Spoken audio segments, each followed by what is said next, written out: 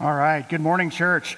We are in the story where we're actually going through and understanding God's timeline and the storyline of all of Scripture from the beginning to the end. If you're new at this church, I want to encourage you to jump into this right where we're at. Feel free to buy a storybook from us if you want for $5. If not, find one from somewhere else. And this week, read chapter 4. Each week we read, and then we actually talk about the stuff that we just read that previous week in the sermon afterwards. If you've got your storybook, we encourage you to bring it, and so that you can take notes in it right in the book itself, so that by the end of this whole thing, you have all these notes compiled, which would be pretty cool. And today, if you have your Bible, you can turn to Genesis chapter 50, starting in verse 15. If you've got your storybook, you can go ahead and go to the beginning of chapter 3. Not the beginning of chapter 3. Go to the end of chapter 3 on page 41. And 41, this is the end of the whole Joseph account that we just heard of. That video kind of sums up where we've been in the past couple of weeks, going from the beginning to the end of the book of Genesis. And so we're focusing in on the very end of Genesis, in the life of Joseph, and actually in the last scene that we see in this book.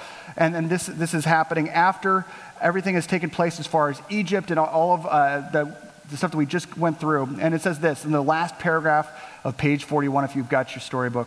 When Joseph's brothers saw that their father was dead, they said, "What if Joseph holds a grudge against us and pays us back for all the wrongs we did to him?" So they sent word to Joseph saying, "Your father left these instructions before he died. This is what you're to say to Joseph. I ask you to forgive your brothers, the sins and the wrongs that they committed in treating you so badly. Now please forgive the sins of the servants of God of your father." When their message came to Joseph, Joseph wept. Why? Why did Joseph cry? Because after everything, after the forgiveness that they had, after all of that, Joseph is like, really? After all of that, you think I was just waiting for dad to die before I brought down the hammer of my wrath against you? Now, full disclosure, being completely honest, thought would cross my mind if I'm Joseph. Boom. Dad's dead. He doesn't care anymore. I'm taking them out one by one. Okay, that's just me. All right, we'll keep going. His brothers then came, top of 42, his brothers then came and threw themselves down before him. "We are your slaves," they said. Pause. Again, that's poetic justice. They sold him into slavery, and now they're at the end of the story, and they're like, "We're going to be your slaves." I'd say, deal. Boom. Ritz crackers and the little swirly squeeze cheese right now. Aura. Come on, let's make this happen. I would have no problem. But Joseph, he says this, "But Joseph said to them, 'Don't be afraid. Am I in the place of God? You intended to harm me, but God intended it for good, to accomplish what is now being done, the saving of many lives. So then don't be afraid. I will provide for you and your children.' And he reassured them and spoke kindly to them." What happens in Genesis chapter 50, verse 20, in that thing I just read, was a new filter happens in Scripture where everything after this is judged by it. Up until this point, people who are following God, they know that God exists, they know that they're following him, but in Joseph's words right there's a new recognition that from here on out, read history differently. And he says it by the two parts of those statements. The one part of his statement says this, when he's talking to his brothers, "As for you, you meant evil against me." But then he finishes it up by saying the other part of the dynamic, the other part of the reality, God meant it for good. The evil that you intended against me, God intended it for good. And all of a sudden, we see emerge a reality that there's two stories happening. There's the upper story. The upper story is what God is doing, how God is orchestrating everything for his ultimate glory and our ultimate good. The lower story is the historical context. When we're reading through the Bible, we have to read through the historical context, the play-by-play of everyday life, what's going in this person's life up and down, and realize that is the lower story. But these two fuse together. If we take a look just at the lower story in Joseph's life, we see this. We see that the first part of his story is he's in a family that, as already said, was super dysfunctional. Lots of things we could talk about with that. But we see that the first part of his story is that he's sold into the Arab slave trade. The Ishmaelites, the Ishmaelite slave trade was happening to that area, and instead of killing him, they throw him into a pit, right, in Dothan. Instead of killing him, they decide to have him sold and human trafficked into slavery. He's sold into human slavery, but as soon as he gets into Egypt, he actually becomes a house slave in Potiphar's house, which if you're going to be a slave, this is probably the best form of slavery because you were treated a little bit better, except for he had one major problem. The dude was hot. And Potiphar's wife noticed how hot he was. I mean, the Bible says that he was handsome and well-built, so he must work out. So he was looking hot, and she wanted him, but Joseph was like, how could I possibly betray Potiphar? How could I possibly betray my God? And so he keeps on rejecting her, getting out of the room if she's in the room, and eventually she gets tired of being rejected, and she falsely accuses him of rape. You can falsely accuse people of a lot of things, and it's bad. That's really bad. And because of that, he does prison time. Joseph is now doing prison time, and he's in jail for 2 years. Okay, he's 17 years old when this happens. He's in prison now for 2 years, and he would have been there longer if it wasn't for the fact that it comes up to light that this guy is able to accurately read people's dreams and tell them what they mean. I had the weirdest dream last night about Pastor Josh, that he was like in there was something that happened that was really, really, really bad to him. And I woke up thinking that it was real. It freaked me out. I would love for someone to interpret that dream. This guy actually is accurately interpreting people's dreams. Have you ever had dreams that you just wish you knew what the meaning was? Joseph could do that. And it was something that was not just him, it was a gift from God. Pharaoh hears about it, and he says, I need you to help me understand the crazy dream that I had. And he rightly explains Pharaoh's dreams. He says this is what your dream means. We as a country are going to have 7 years of prosperity. I mean, it's going to be epic. We're going to have so much harvest, we're not going to know what to do with it. And just when everyone else around us is thinking, we have arrived, let's start living large, all of a sudden, bam, 7 years of drought are going to happen. And it's not going to devastate just Egypt. It's going to devastate everyone. And so what we need to start doing, he says, Pharaoh, here's the dream. You can do with it what you want. But my challenge to you, my encouragement to you is to find someone smart who could actually manage the fact that we need to start saving up because we're going to be hitting a really tough, dire time. And the Pharaoh's like, boom, exactly, let's do that. You're the guy. So he hires him as the Egyptian food distribution director. Now, if you're on normally like in a country, if you're like the food distribution director, that's not a big deal. But if your whole country is starving to death, and the whole region around you is starving to death, this is a massively important role. And this role is so important that it says that Joseph became the most powerful person in Egypt, powerful only under the Pharaoh. He was second in command, and that takes place.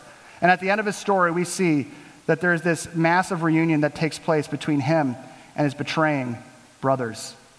Pretty crazy lower story for Joseph's life. In Joseph's lower story, we see that there's ups and downs, there's ins and there's outs, but the lower story helps us know what happens. Now, here's the thing. This lower story, we see that Joseph says that his brothers, the guys who betrayed him back in the beginning, he said that the evil you did was meant to harm me. You didn't accidentally sell me into slavery, okay? I knew that was intentional. That word for evil is used 633 times in the Bible, and it's the word ra'ah, which is wickedness. It's not just you're doing something naughty. It's like the thing that you're doing is actually the seeds of destruction. Like human suffering happens because of this bad choice that you have made. You intended to harm me, to produce trouble, harm, distress, misery, or sadness. And that is like all over this situation. And we look in the scriptures and we can see that human suffering comes from that. We have ra'ah all over us. Like we have suffering that comes from others. Joseph totally can communicate about suffering that was by the hand of his brothers. In scripture, sometimes we see that our suffering comes by our own decisions where we're shooting ourselves in the foot. Our suffering also can sometimes not only come from us being the victim of someone else or us victimizing others, but it can come from our enemy. The fact that Satan is someone who's bent, bound, and determined on destroying us by distancing us from God, discouraging us, depressing us, distracting us. ultimately destroying us. That's Satan's job. First Peter talks about this. Peter says that be alert and sober mind. Your enemy, the devil, prowls around like a roaring lion looking for someone to devour. And so we see this. And so when we're looking at the lower story, we can recognize, yeah, this has got lots of suffering in it. This has got lots of injustice in it. You throughout this whole point, you should be someone who's saying, where is God in all of this? But that's where we get to the fact that the lower story is not the only story. There's also the upper story.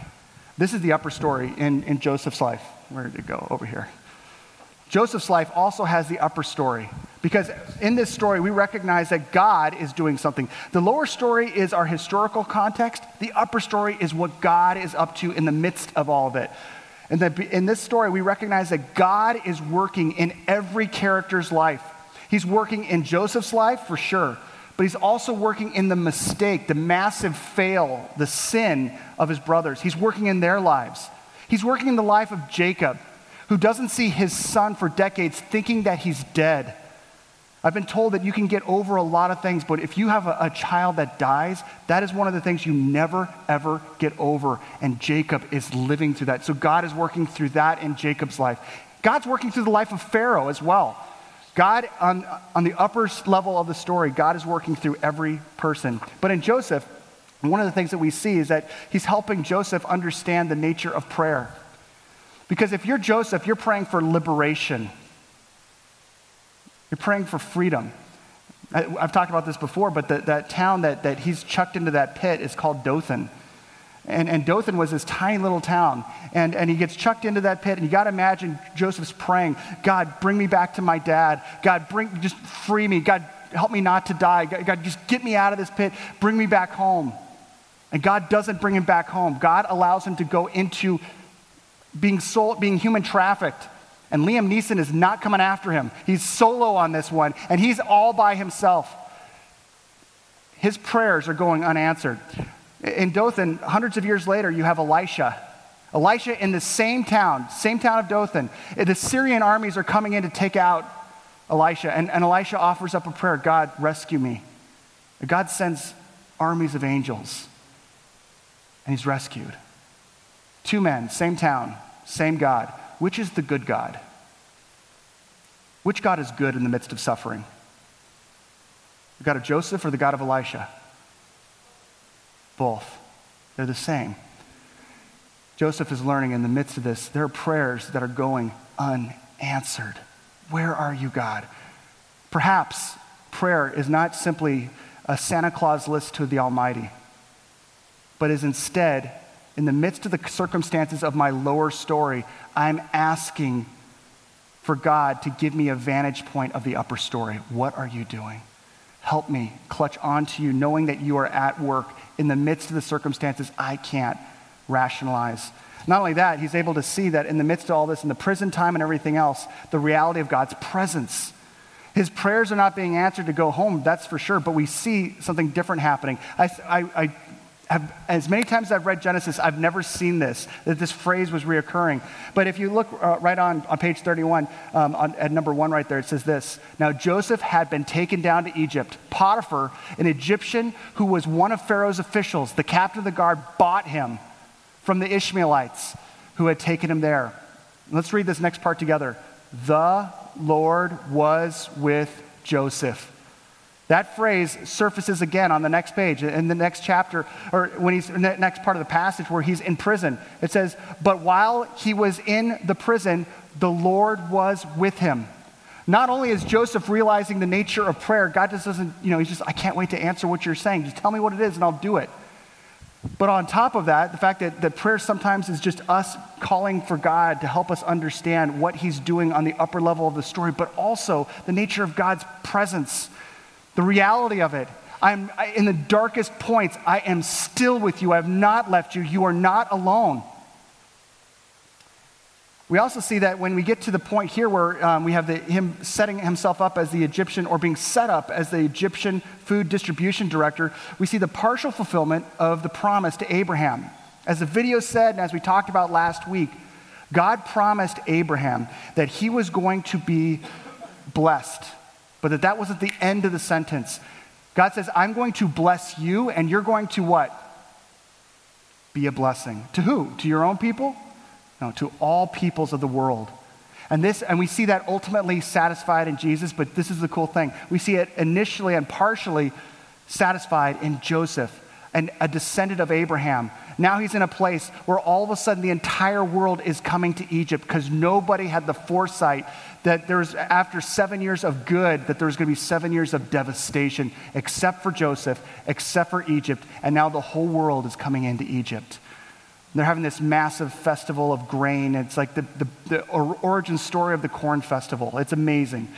People are having hot dogs on the stick. It's phenomenal. And that's all there. And it's this huge, huge thing. And in the process of that, there's millions that are rescued, saved because of this event that took place in Joseph's life. And eventually, at the end of the story, we see a family restoration story that when I was reading it this week brought me to tears. Because I was just blown away with like, oh my gosh, look what you did. Look what you did, God. So when we look at this and we recognize the two parts of this story, all of a sudden it starts to make more sense about Romans 8:28, where it says that God works, he's able to work all things for the good of those who love him.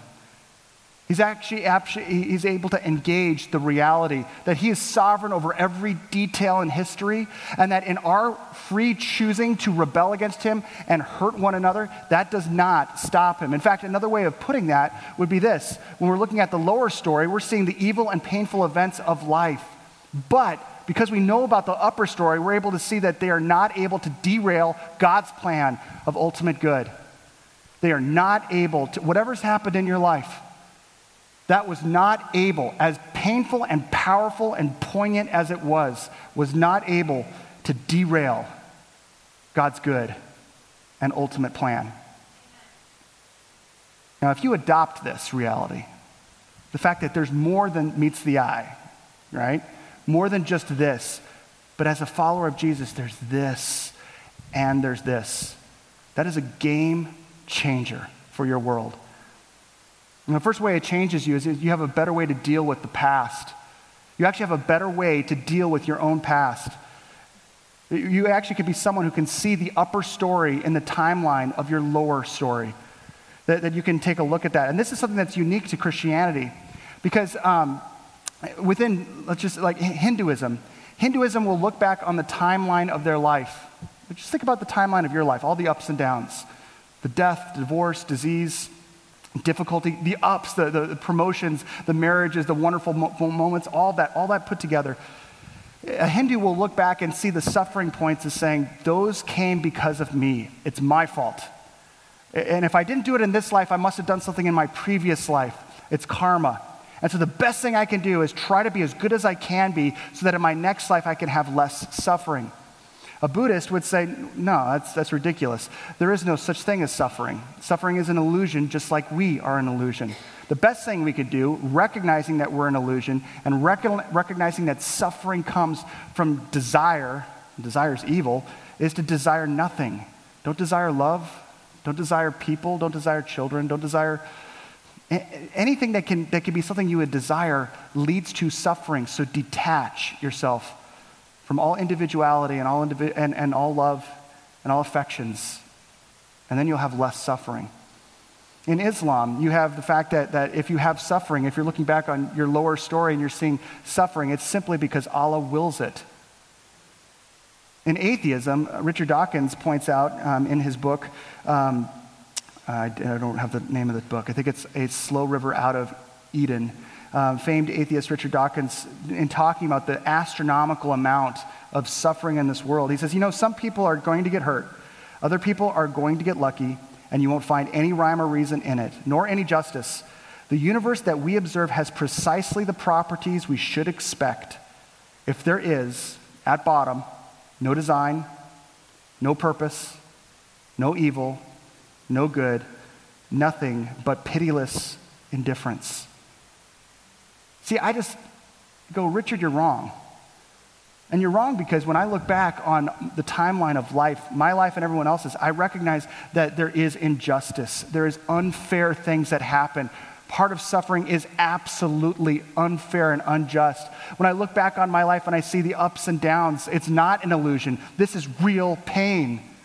But it's not just simply karma. There's something else going on here. And this is where, as a Christian, I can recognize that there is both this lower story and this upper story. It's bouncing. And that's something that I have an opportunity to actually look back and see God's hand in it. To actually look back. I want to challenge you to do this today. At some point today, map out your life.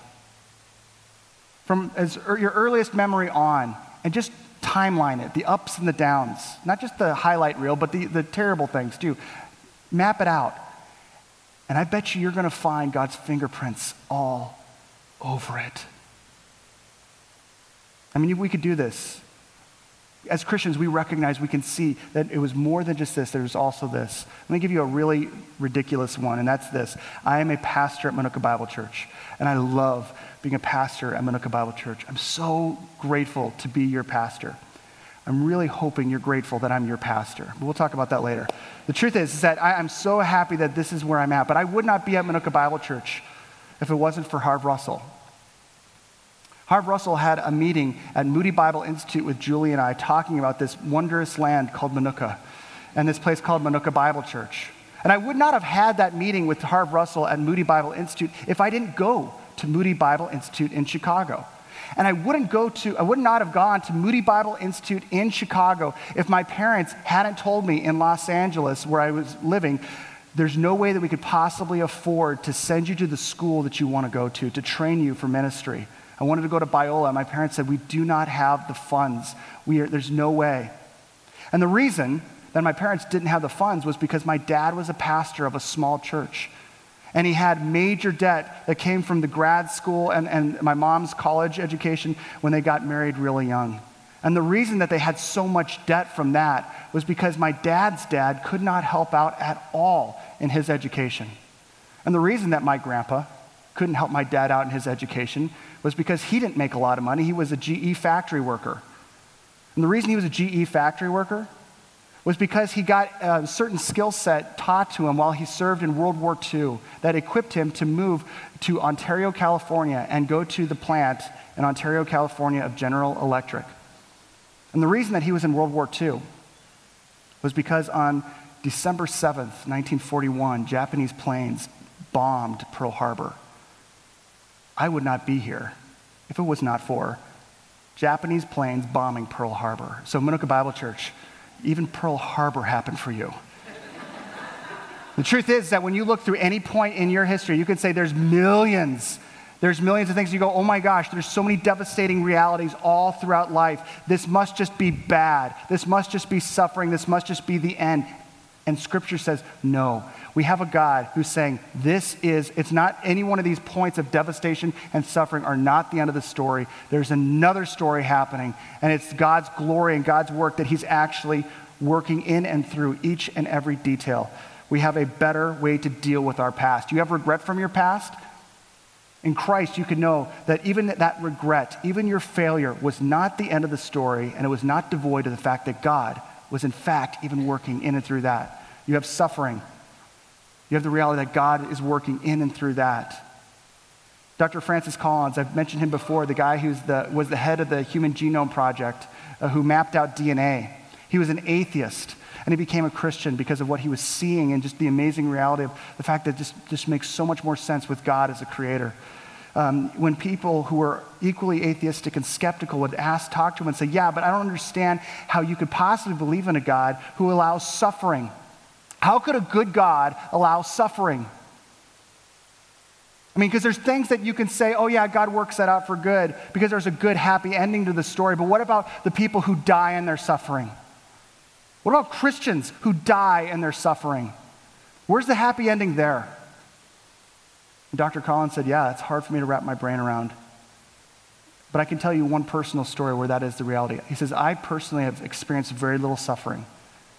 But my daughter, when she was in college, was raped in her college dorm room by someone who made the decision to act out against my daughter, victimizing her and changing her life forever. Where was God there? He says, it's very easy for me to wish that God would have intervened, but he didn't. And it'd be very difficult for you or I to say, God's going to work that out for good. But my daughter would tell you that he has. Has that devastated her, changed her whole life? Always traumatic? Absolutely. You don't get over that. But he says that she is actually someone who's seen God illuminate to her that that point on the timeline was not the end of the story, and that this good God had something more in store for her in and through that. See the upper story in the timeline of your lower story. You have a better way to deal with your past. Secondly, you have a better way to plan for your future. Because you're a Christian, you have a different reality and a different future, so you can plan accordingly. Joseph is in the midst of this, and we get the sense all the way through his account of his lower story is that he's cognizant of the fact that God is at work. With that reality, that leads him to take bold steps. He's not just a superhuman who's just able to just super calm, handle precarious situations. He understands he is not alone in prison. He's not alone in this scenario, and he's not alone in his leadership. That God is actually right there with him. And with that reality of the fact that God has an upper story happening simultaneously with the difficult and stressful scenarios he's walking through, he can make bold steps knowing God is assisting him. 2,000 years after that, Jesus was in the garden. 2,000 years after Joseph, Jesus is in the garden. And the stress from recognizing he's about to go on the cross, the stress from recognizing that he's going to be separated, that the separation of the Father, or the whole concept of owning the sins that he never committed was so great that the blood vessels in his skin break and he starts to sweat blood. And yet he says, but not my will, but yours be done. In the midst of the circumstances, he is able to own the higher view of the glory and the plan of the Heavenly Father and submit to it. And 2,000 years later, you and I are right here. 2,000 years later, we're not people who just go to school or go to work or raise families or go to grocery stores. There's more than this. We can actually be the type of person that can say, because I look back and I see all of the details of my life, God has worked through another story of his glory. I can actually say from here on forward, I can make plans for my future in accordance with that. I can actually do this. I can keep the upper story in the center of my radar when making the decisions affecting my future lower story. I can actually say this. Because I know that in my past, everything that I was seeing wasn't the only thing that was there, but God was at work, I can actually say with my future decisions, the big decisions on what school do I go to, on who do I marry, on the way that I invest my money, on the way that I invest my life, I can make bold decisions knowing God is at work because I know that this upper story is happening. It's way easier to look on your past and see God's fingerprints than it is in your present or your future. But as a person of faith, you can know that God is at work, and that you can actually make those bold statements and bold decisions in the grace that he gives you to do so. And Paul talks about this. He says this in Colossians. He says, since then, you have been raised with Christ. Set your hearts on what? Things above, where Christ is, seated at the right hand of God. Set your minds on things above, not on earthly things. Do not plan for your future built and based just on the lower part of your story. How much am I going to earn? What's the school system like? What are the perks? That stuff dies on the vine as far as legacy, as far as God's plan for you. God's plan is to say, I'm going to take those, salary, that stuff is great, but my ultimate future decisions are built and based on the boldness, knowing God is at work, and I want to glorify him. If you're 50 years old, if you're in your 30s, 40s, and 50s, and you're like, I just became a Christian, or I've been a Christian for a long time, but I just kind of feel like I'm hovering. Stop hovering. Step up and step into following God boldly. And you can actually make decisions to do so. If you're retiring, you're not done. You got a second life right now where you actually need to step up and step in a more significant way. Be bold. If you're in junior high and high school, you are about to make some of the biggest decisions of your life. Do not merely make them for this level of payoff. Make them for this. Set your heart on things above, not on earthly things. See, when we have an upper view and a lower view, we have a better way to deal with our past. We have a better way to plan for our future, and we have a better way of being present in our present. We can actually do that in a way that we can come in and take a page from Joseph and say, in my present, I am going to suffer. I'm going to experience suffering, but as a Christian, I can do so radically differently than anyone else around me. I may suffer just as much as my neighbor who doesn't believe in God, maybe more. But I'm going to suffer differently. I can suffer well. I can actually recognize that this has always been something that has included suffering. And to be honest, some of the times that God has used most of my life, some of the events that God has used most of my life were not the high points, but the most difficult points where I had to clutch onto him. The things that make you wise and someone who's got insight that can assist other people didn't come from when you were winning, when you were knocking it out of the park. Oftentimes they came when everything was falling apart and you realized you weren't alone because he was working in and through even that. Suffer well. And again, we have to ask the question of yeah, but God, there's things that I can't reconcile. Like when somebody loses a kid, when someone dies prematurely, and it just when the disease kicks in, or I'm unjustly laid off, or I am picked on and bullied, and there's nothing that I can do about it. What do you do with that, God? Because again, what if I get to the end of my life, and that's the end of my life? I ended my life in suffering. How does that work out for the good? Tim Keller, and I've shared this story with you, I believe, before, but it's so helpful to me. He talked about how he always had a hard time with Romans 8:28, that God works all things for the good of those who love him. He says, because he would think about some of those: rape, murder, disease, death. How can you work those things out for good, especially when you die in those things? And he said this, he said, I never got it until this one night I had this terrible, terrible nightmare. This terrible, terrible nightmare, and the nightmare was I was away from home, and some intruders broke into our house, and they brutally murdered my wife and my daughters. And even though in my dream I wasn't in the building, I was watching it play out in real time, all of the gory details, and I could do nothing about it. And it was one of those dreams where you start crying in your dream and you wake up crying. Have you ever had one of those dreams? And as he's waking up, the tears are coming down his face, and it's still palpable. It is still real until the spell is broken.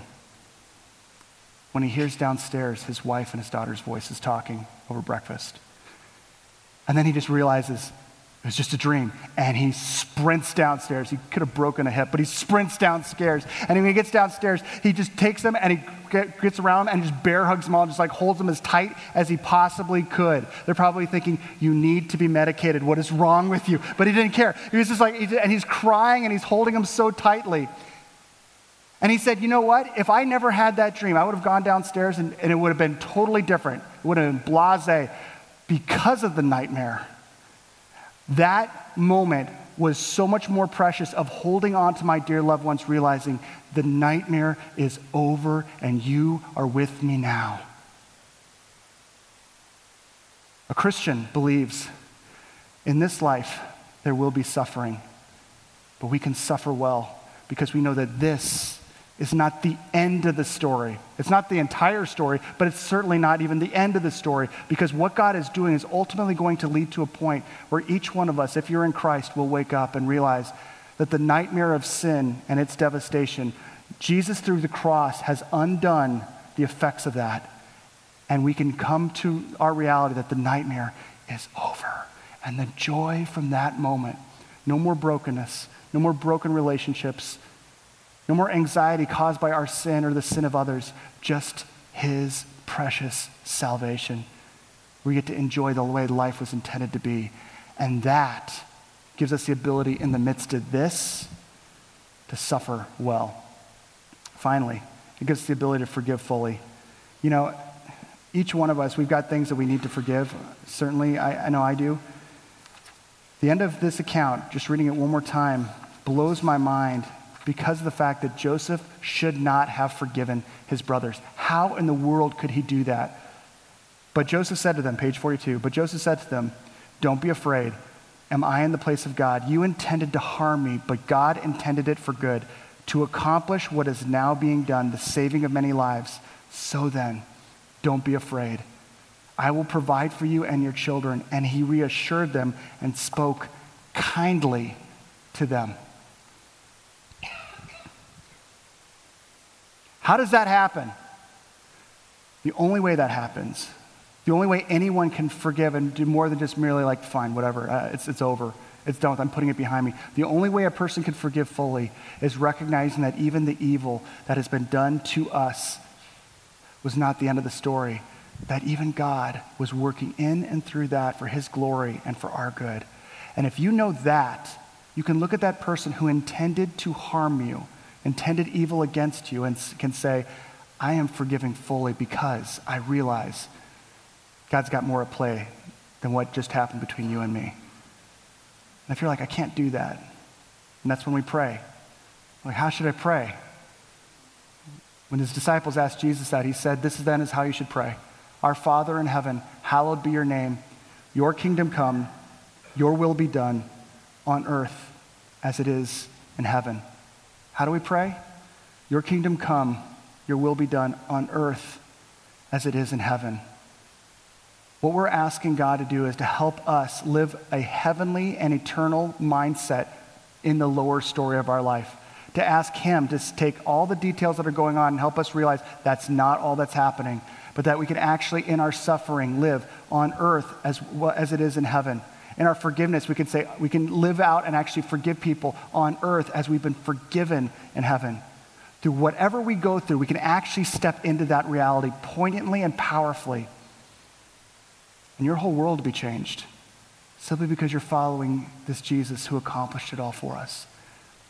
The one who entered into our suffering, bore our suffering, and ultimately gives us rescue from our suffering. Amen? Amen. Let's pray.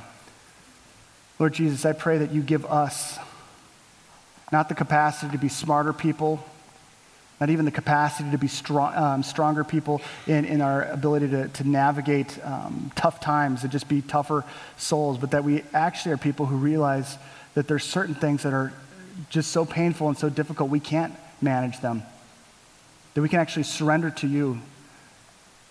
Lord, when we go through suffering sometimes, God, that is the very thing that keeps us feeling alone. I pray that you remind us of your faithfulness, that there's not a moment in this world, God, where you have let us go and we're out of control, out of your control, that your sovereignty and your grace rescues us. Lord, I thank you that through the cross, we know that you are someone who has communicated boldly to us of your love. And there's not one bit of our suffering that separates us from your love. And God, in your resurrection, you remind us that everything will be right in the end. God, as we're walking through the lower part of our story, help our hearts to be set on things above where you are, working, managing, navigating, loving, rescuing, redeeming, restoring, and sometimes just holding us through the storm. Lord, I pray that that leads to our repentance, that we turn our hearts completely to you, that we don't just bask in your grace, but we allow your grace to prompt and throttle us into a faith-filled life of following your lead and your faithfulness. And Jesus, we'll give you thanks for that. Lord, right now, we lift up to you our offering, our tithes and our offerings, God, and we pray that you help this be something that is a bold step into trusting you, a bold step into watching you work through us, a bold way, God, that we can engage the upper story of what you're doing in this community and this world through your gospel. We love you, Jesus, and we thank you so much. It's in your name we pray. Amen.